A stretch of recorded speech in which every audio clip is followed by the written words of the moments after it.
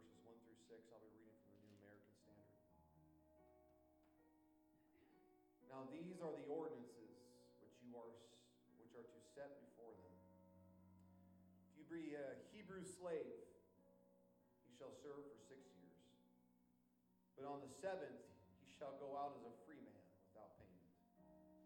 If he comes alone, he shall go out alone.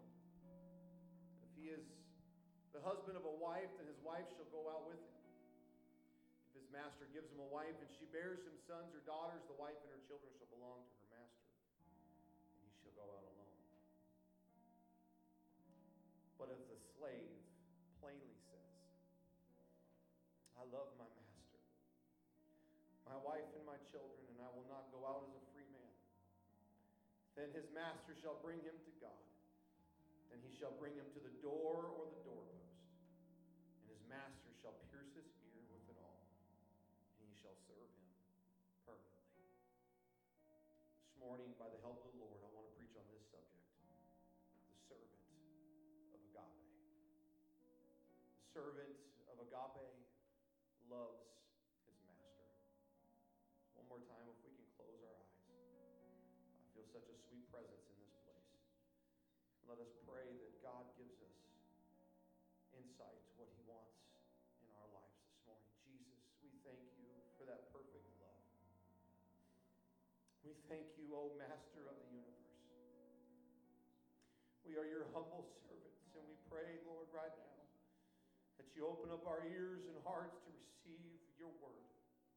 Anoint these lips of clay to preach and speak your word completely, and let your perfect love go forth. In the name of the Lord, we pray. And everyone said, Amen. God bless you. You may be seated. If I could have somebody help me hand out my handouts right there, the clipboards. I appreciate it. Make sure you give pencils to everybody as well. And the kids have theirs. Before I get into this message, this passage of Scripture, I want to first define a word that some of you have no idea what it is. Agape. Some have never heard that word before, and you have no clue what it means. But what it simply means is love.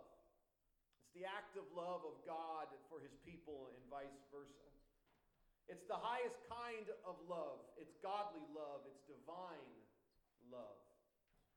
So a servant of Agape is a servant who actively loves his or her God.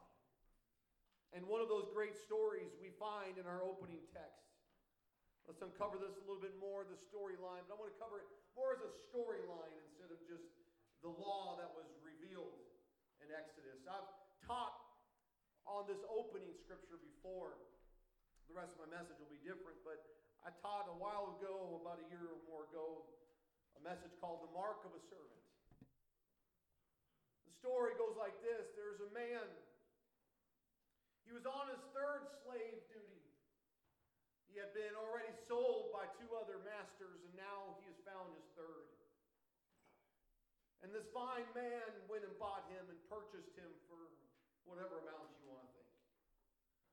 This man was a good man, a righteous man. He wasn't a mean servant or a wicked servant, or a master, I should say, was an evil master or wicked master. He was a good master. Took care of his servants and loved them. What was unique about this particular master for this servant, this slave, was when he went to the master's home and he was introduced to all the other people that he was going to be working with. And they said, it's time for supper, it's time to eat. It's this master, this servant, was so used to being put away into another room with other servants. It was a little bit unique in this situation because there was a room with a huge table. And on this huge table was all the servants sitting and the master himself. He sat on the same table with the master, and this was so unique to him, so different. It definitely spoke to his heart and his mind as he saw other servants serve the food, and then once they were done serving, they sat down as well at this table with the master. The master, he was very kind, as I mentioned. He was very kind to them. He took care of them. They had good rooms, good board, good living conditions. Did a change that they still served, they still sweat, they still worked very hard for the master. That didn't change. It wasn't different. What was different was just how the master cared and took care of his servants. While he was walking through the place, his master's home, he noticed this one door had all these holes on it. And he asked the question, what are these holes? And one of the servants said, that's the hole that when somebody chooses after their time of serving the master and they have the choice to either walk away and go on according to the law, that they can either stay or leave. And if they stay, the master takes the awl and he pokes it through the ear, and that's the doorpost that he does it on. So he's seen this doorpost numerous times through his years, and while he stayed there, he married a wife and he had children. And 7 years had passed since he started serving this master of his. And then came the day that he had the opportunity to decide that he could either go free or he could serve his master forever. The decision didn't seem very hard for him, besides the fact that there was pain involved in the process. There was a place he had to go, and he had to choose a marking that marked him as a servant of this master. It was a mark that was a permanent mark that would never leave. And this servant, he chose to serve with this master forever because this master loved him so much, gave him a family and gave him a life. He saw freedom wasn't any much better than what he had at home, had at this place serving this master. And so he took the permanent mark of a servant. See, pain didn't stop him from serving. The pain made him decide that I want to be a servant for life for this man because he loves me and he cares for me. Yes, he asks me to do hard things and he challenges me to stretch myself, but I know his intentions are pure and his intentions are righteous. And so I will serve this man the rest of my life. Jesus was our greatest example of a servant. As we find in John chapter 13, verses 2 through 5, I'll read from the New King James Version. It says, "In supper being ended, the devil having already put into the heart of Judas Iscariot, Simon's son, to betray him, Jesus, knowing that the Father had given all things into his hands, and that he had come from God and was going to God, he rose from supper and laid aside his garments and took a towel and girded himself. And after that he poured water into a basin and began to wash the disciples' feet and wipe them with the towel which he was girded with." This story is only days away from Jesus being crucified. It's not too long before. But Jesus wanted to demonstrate what it looked like to be a servant. He demonstrated the lowest place of being a servant. See, sometimes we read that and we see that it said that his garments was put away. Some people say he was naked. Well, he wasn't naked in the sense of no clothing. Instead, we understand what the scripture means when he says he put aside his garments. It was a form of nakedness, but it wasn't nakedness. You want me to understand today? It'd be like our way you look at it today is we have different clothes. We have our sit around the house and be comfy clothes. We have our pajama clothes. We have our work clothes. We have our church clothes. We have our casual clothes. We have different clothes. It demonstrates different settings we go to. Very much was the same back then. Their evening clothes, their pajamas per se, was considered something nobody ever saw someone in their pajamas. So it was almost like they were naked. And they would consider that way because of the type of clothing it was. It was the evening attire. See, when we put on our evening wear, we only wear it when we are in our homes. We are comfortable. We are comfortable. And if you come to my home and if I'm in my pajamas, which I think nobody's ever really seen me in my pajamas, I might be in comfortable clothing. There's times I do that, but I don't put on the plaid jammy pants that I have that I like to wear because they're so comfortable. But it's not has anything to do with people. It's more or less, again, the setting. It's me putting when I'm in that position, I'm more vulnerable. I'm more open. I'm more relaxed. And when Jesus laid aside his garments, he was opening himself to the disciples. He was opening himself to his students that he was mentoring and discipling. And he was demonstrating to them that I am getting comfortable with you. I am getting casual and open and bare and naked in that aspect with you. And it wasn't that was enough. He decided to take the towel of a servant and he went down at their feet, at their knees, and he tried to wash their feet. He stooped down to wash the feet of others. This is why Peter was so appalled at first, because Jesus is his master. He's one that was quoted him many times, master. He said, Master, where else are we going to go? Master this, master that. He looked at Jesus as a high stature. You shouldn't be washing my feet. I should be washing your feet. But when Jesus said this, and this is the way Peter is, he's either all or nothing. That's how Peter always operated. And once Jesus said, if you do not let me do this, Peter, you get none of me.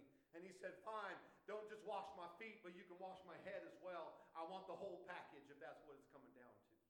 And there was a process, that was a thing within Peter. Peter all of a sudden must have got some kind of insight to the servanthood spirit that Jesus was demonstrating. We need to stop and ask God for a fresh revelation of his example as a servant.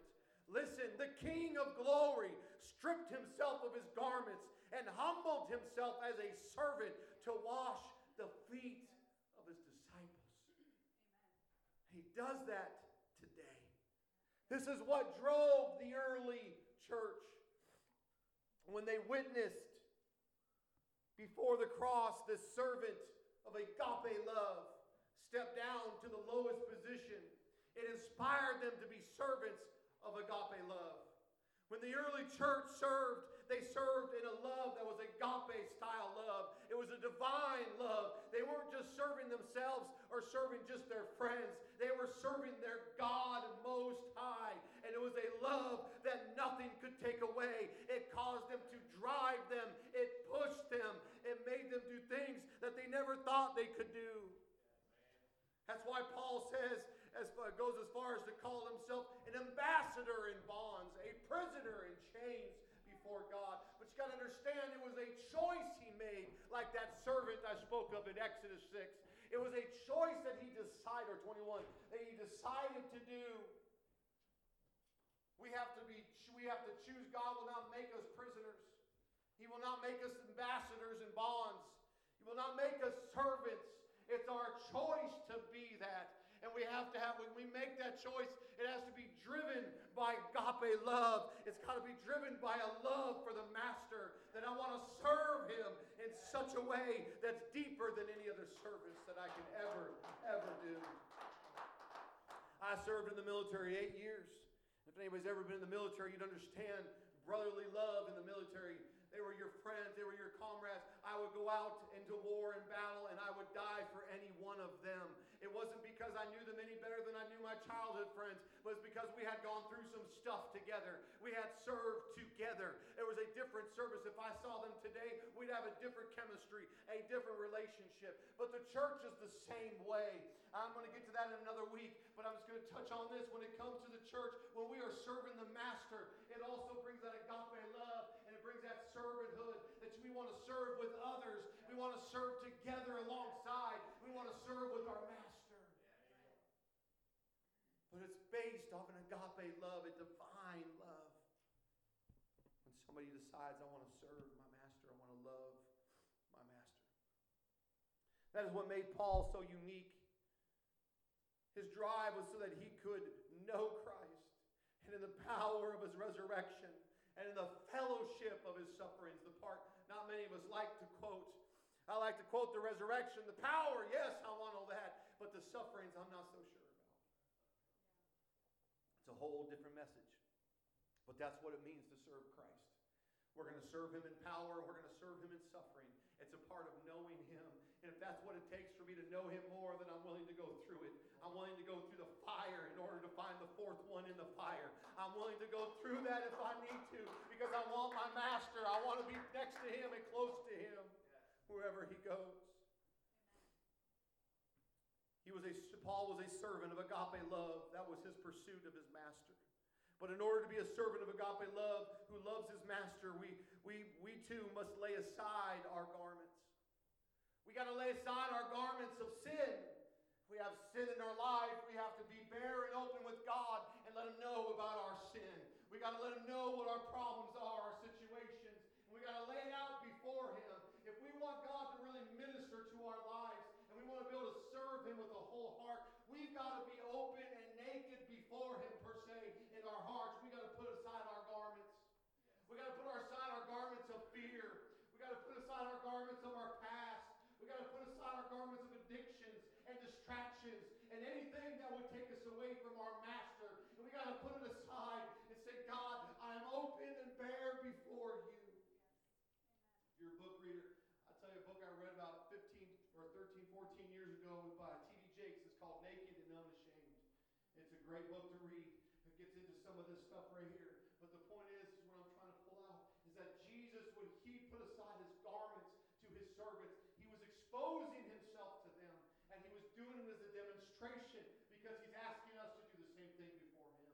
It's to open up ourselves. It's to put aside our garments and say, Lord, I want to serve you with my whole heart. I don't want anything to block me from serving you. You don't have a past any longer when you're in God's presence. You only have a future, and that means we must always expose our past to the Master so that he can help us close the door and live in our future. I'll say that again. You don't have a past any longer when it comes to being in God, only a future. And that means we must always expose our past to the Master so that he can help us close the door to the past and serve him in the future. We must learn how to lay aside those garments. We must step into the throne room naked of our identity. Listen, your degrees don't matter. Your money doesn't matter. Your career doesn't matter. Your family tree doesn't matter. And the list goes on. When we step into the throne room, we put aside everything. I don't go into the throne room as Pastor Jamie. I don't go into the throne room with a degree at Hamlin University. I go into the throne room as a son, as a child of my God, as a servant of the Master. I lay aside everything when I go in there because that's where I want to be. Listen, if there's anyone to be more, I would rather be more exposed to God than myself. Amen. I'd rather be more exposed to him than my own self because I can do more damage to me than anybody can. But if I expose myself to him, then there's a chance. As a matter of fact, there's not a chance. There's a destiny that he can correct some things. He can change some things. When I open up my heart before him, we got to learn how to walk into the throne room and lay aside every garment and lay aside everything about our identity. Because our identity doesn't matter when it comes to get into the throne room. It's when we lay aside our garments that God can truly work on our hearts and help us fall in love with him and desire to serve him with a whole heart. By laying aside our garments and being exposed to him, it will help us accept the next aspect of being a servant of agape love. And we find these aspects in two scriptures. The first aspect is God places the desire in your heart and my heart to do the good things of God. Philippians 2 and 13 from the New American Standard I'm reading says, "For it is God who is at work in you, both to will and to work for his good pleasure." I kind of like the King James a little bit better too. "Who waketh you both to will and to do his good pleasure." He puts it inside of us. The scripture changed my life years ago. Like many, when I began this pursuit of God, especially after receiving the Holy Ghost, I was in love with Jesus. I was willing to do anything he asked. All of a sudden, I had desires to tell everybody about him when I got the Holy Ghost and what he did for me. But then after some time, I began to have more and more moments where I was reaching people as much as before, or I wasn't reaching them as much as before, and I went through trials and I went through what everyone else goes through life. And all of a sudden, that passion and fire starts going away. And in time, that love transpires. But when God woke me up in my heart with this scripture, and the next one I'll read in a minute, God impressed a question on my heart. Who gives you the desire to do good works? wasn't sure until he showed me that scripture. It's God that gives me that desire. It's God that puts that inside of me. Anything that you want to do that's good in your life, it's God that gives you that desire to do that. Then as I complained to God about the lack of success, though, of trying to do the good and not seeing what I considered success, he then impressed this scripture to me. Luke 17, verses 7 through 10. From the King James, or New King James I'm reading. If you can put that up there. And which of you, having a servant plowing or tending sheep, will say to him when he has come in from the field, come at once and sit down to eat? But will he not rather say to him, prepare something for my supper, and gird yourself and serve me till I have eaten and drunk, and afterwards you will eat and drink? Does he thank that servant because he did the things that were commanded him? I think not. So likewise you, when you have done all those things which you are commanded, say, we are unprofitable servants. We have done what was our duty to do. That challenged me. Unprofitable servant. I'm not saying we shouldn't bear fruit. That's not what Jesus is talking about either. What he's talking about is he's talking about the accolades. He's talking about the honor. He's talking about the success per se. We can't be driven in that way so much because we are unprofitable servants.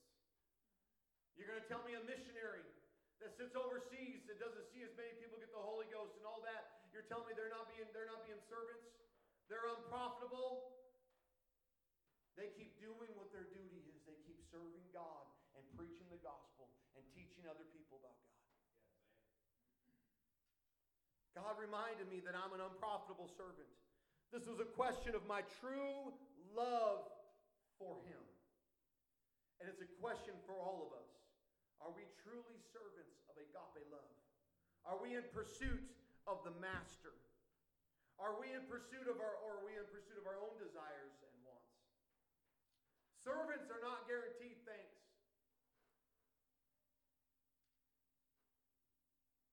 Servants are not guaranteed thanks. After doing something, nor they're guaranteed a promotion after so many years, or a pat on the back, or any kind of acknowledgement. But if we want to be servants of agape love, who loves our Master, then all these things don't matter. As long as I get to serve Jesus, that is all that matters to me.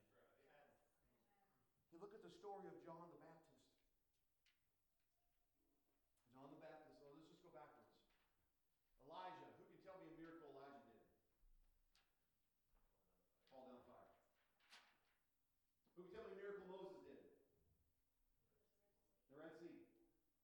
Who can tell me a triumph that David did? Killed Goliath. Does anybody know any miracles that Elisha did?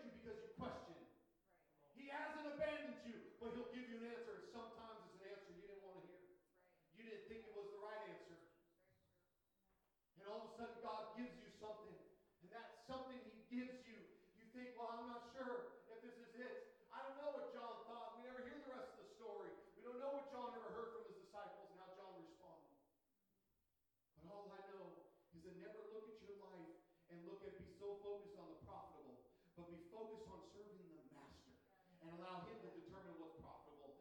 We just walk our life and we just say, you know what, God, I'm an unprofitable servant. If I don't get any certain things I want to see, I'm not going to measure my success off of my viewpoint and other people's viewpoint. I'm going to measure my success by you. If you told me to go here, I'm going to go there. If you told me to do this, I'm going to do this. You told me to go tell someone to come to church and they laughed in my face, I'll go do it again. You want me to go somewhere and preach? I'll go preach. Whatever you want me to do, I'm an unprofitable servant. I'm just doing what my duty is. I'm just doing what you've called me to do because I want to be after my master. I'm in love with my master and I want to follow my master. I want that agape love. I want to be a servant of agape love. If I get rejected or criticized, even by my own around me, it won't stop me. I'm a servant of agape love who loves his master. For some of us, it's a struggle to be a servant of agape love. And the answer to that is what I'm going to close this message with. The reason we struggle with being servants of agape love is because we struggle to really be servants who love their master and accept his love in return. One of the greatest tragedies of any Christian, greatest struggles, is accepting God's love. Many of us say, oh, I love God, I love God. We'll never blatantly say he doesn't love us, but there's something inside of us that questions that love sometimes. Some of us have watched friends die and we ask the question, God, really? We go through trials and, God, are you here? Where are you at? God, I'm serving you. I'm doing this. When we're so in love with him and we take his love in return, it helps us to receive that agape love and be driven by that agape love. Throughout my walk with God, I have found myself questioning his love for me based on my performance record. Maybe I haven't prayed enough. Maybe I haven't read enough Bible. Maybe I haven't reached someone for Jesus in a while or ever. Maybe I'm not involved with something in ministry. Maybe I missed my ministry opportunity. Maybe I'm not doing enough, and the list goes on in our own personal lives. But Jesus, listen, Jesus isn't a taskmaster. You have to understand something here. The Egyptians, the Israelites, when they were delivered from Egypt, they were under rule of taskmasters. And all of a sudden they're brought under this different master. And in that process, they're told this story. They're told this law that if you're a slave and you're a servant, this is what happens. You got to understand that is foreign to them. You mean after 7 years they get to choose if they want to be free? That's different. That doesn't make sense. But when we are servants of a master of love, then we have freedom. Paul and Silas might have stood in a jail, chained up. They weren't prisoners of that jail, not in their minds. Because he says, I was a prisoner of God. He was captivated by God, captivated by his love for him. How could a God call me who denied him and killed his own people? How can he use someone like me? I sometimes wonder, what were some things Paul struggled with? You understand, we don't read all of it. We don't hear everything. But you can't tell me Paul never struggled with something. He had to have. I mean, what could the thorns been? Could the thorns been the regret? The thorn could have been anything. It could have been a physical ailment. It could have been a heart, an emotional, something in his life. It's not even in my notes, but I just feel like going there. We don't know what Paul's thing was, but all I know when Paul asked, God said, my grace is sufficient. And a couple years ago, grace became a new word for me in a different light. When I realized that I'm not serving a taskmaster anymore. I'm not serving society. I'm not serving what I want others to be proud proud of. I'm serving my God in heaven, my master who is always proud of me, even when I fail. He is still there with loving arms around me, waiting to lift me up, to carry me through. Because it's in Him at the end of the day, when there was nobody else around, there was nothing else to help me. How many times Paul, the Bible says he was in shipwreck. He was alone in the sea for a day and a half. You ever tread water for 30 minutes? I don't think he tread water for a day and a half, but he was in the sea on something, in shipwreck. Paul understood what loneliness meant. David understood what loneliness meant. But these men found out how to dig out their walk. They dug out their walk and they dug out their master. But see, Jesus, he's not a taskmaster. He's not a slave driver. He is the master who robed himself in our likeness in order to reveal his likeness. He demonstrated his love not so we can live in our torment. He demonstrated his love so we can have life and have it more abundantly. Our time with him shouldn't be spent in reminding him of our past or begging him for help in the present and doubting what he has for us in the future. Come on, I know I'm not the only one that's ever been there. There's times I've spent time reminding God of my past or begging him for something in my present and doubting what he has for me in my future. But he's had to remind me, son, that's not what I am. Instead, spend your time reminding yourself of what he delivered you from in your past. Remind yourself and ask him what he can do, what he wants to do with you in your present, and trust him with your future. It is a walk with God. If you ever want to summarize it up, it's right there. It's reminding ourselves of what he delivered us from and asking him to help us with today and how he wants to use us today. Even when I don't feel him, even when I don't think everything's right, I'm saying, God, whether it's going on in my life, I want to be a blessing to somebody. Help me do something for somebody. Help me be your servant. I don't feel very profitable, but I remind myself I'm an unprofitable servant, just doing my duty. And as time goes on, I will see what the future is. But help me trust in the future that you have for me. As I noted before, Jesus isn't a taskmaster. No, he is the rose of Sharon. He's the lily of the valley. He's the banner of love over me. Let's stand. There's not a lot of scriptures, unless you're at a marriage retreat, that you can preach out of Song of Solomon. However, the Lord gave me a couple this morning. Song of Solomon, chapter 2, verse 1 and verse 4. I am the rose of Sharon, the lily of the valleys. Verse 4, he brought me to the banqueting house, and his banner over me was love. Sharon was a coastal place south of Java with fertile ground and lush vegetation. Some believe that there was a certain flower that stood out in the valley and became known as the rose of Sharon.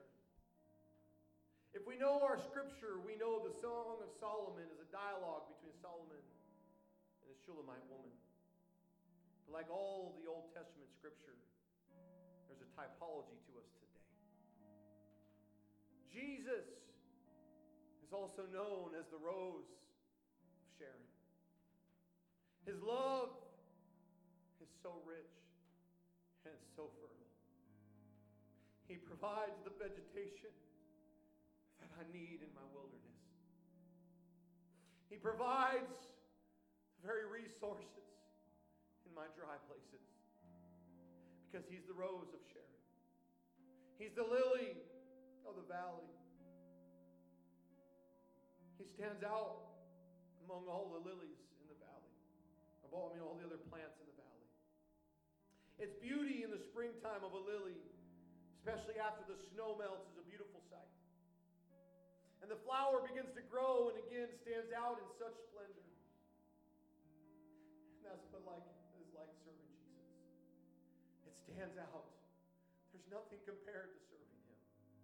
It's a beautiful thing It's something to behold in all its splendor. How can God call me, who's an unprofitable servant, who has nothing to offer this world, has nothing to even offer heaven, but my very self, who sometimes appears pathetic and weak and empty, who can't even overcome a cold. But he says, I want to use you. I want you to serve me. And if we want to serve God, we've got to be in love with the Master. We've got to be in love with who He is. Serving Jesus provides the growth I need to sustain my life. I can't tell you how many times by serving God it's helped me grow. It's helped me grow in times of rejection. It's helped me grow in times of hard conflict. It's helped me grow in times of joy and peace. Serving God in every aspect. God never promised it'd be perfect, but He always promised He'd be there. Serving Jesus, the Master of the universe, is like nothing else. His banner of love rains down on me. It's His banner of love that sustains me. Knowing that as long as I serve Him and do His good pleasure, I will have His banner of love over me. If you want to be a servant of agape love who loves his master, we must learn how to draw near the rose of Sharon. Be willing to live in the valley of trials with the lily, and allow his banner of love to be enough to sustain us every day. Not our successes, not our pats on the back, or pressures we put on ourselves, but instead know in faith that his banner of love hangs over me and it hangs over you, and it's enough. When we allow the love of God to be enough. On this Valentine's Day, it honestly wasn't my plan to preach on love. I wanted to preach on servanthood, but God gave me this to go along with servanthood. So I wonder just for a moment, we're going to open the altar, but if we could just close our eyes. I know when I was studying this, every time maybe this part was just for me, but every time I spoke of and thought about it, I was writing down the banner of love and looking into it, just something about the Holy Ghost would sweep it. And when I think of him as my rose of Sharon, and that lily that's in the valley of my trials, there's something about it just lifted me. It spoke to my heart, it impressed me. Jesus, I pray for every person in this place right now. You are the rose of Sharon. Oh God, you are your ground, your provision is fertile. It's everlasting, it never ends. It doesn't always come in the timing I want it to be, God, but it always comes in the timing that you see fit. God, you are that lily, Lord, that sits in the valley. That as I go through my winter months, God, and the spring comes around and new life comes, God, you sprout up inside me and you give me a new life. You give me a new process, a new mindset, a new revelation, not outside your word, but a revelation of deeperness with you. And I just pray for every person in here right now that you help us, God, to dig deep into that agape love. To dig deep, God, to desire to be servants of agape love. Servants that love their master and want to serve him and live with him and allow his banner of love to reign over us. Oh, in the name of Jesus, in the name of Jesus. This altar is open. If you want to find a place of prayer, pray, or you can pray where you're at, whatever you decide to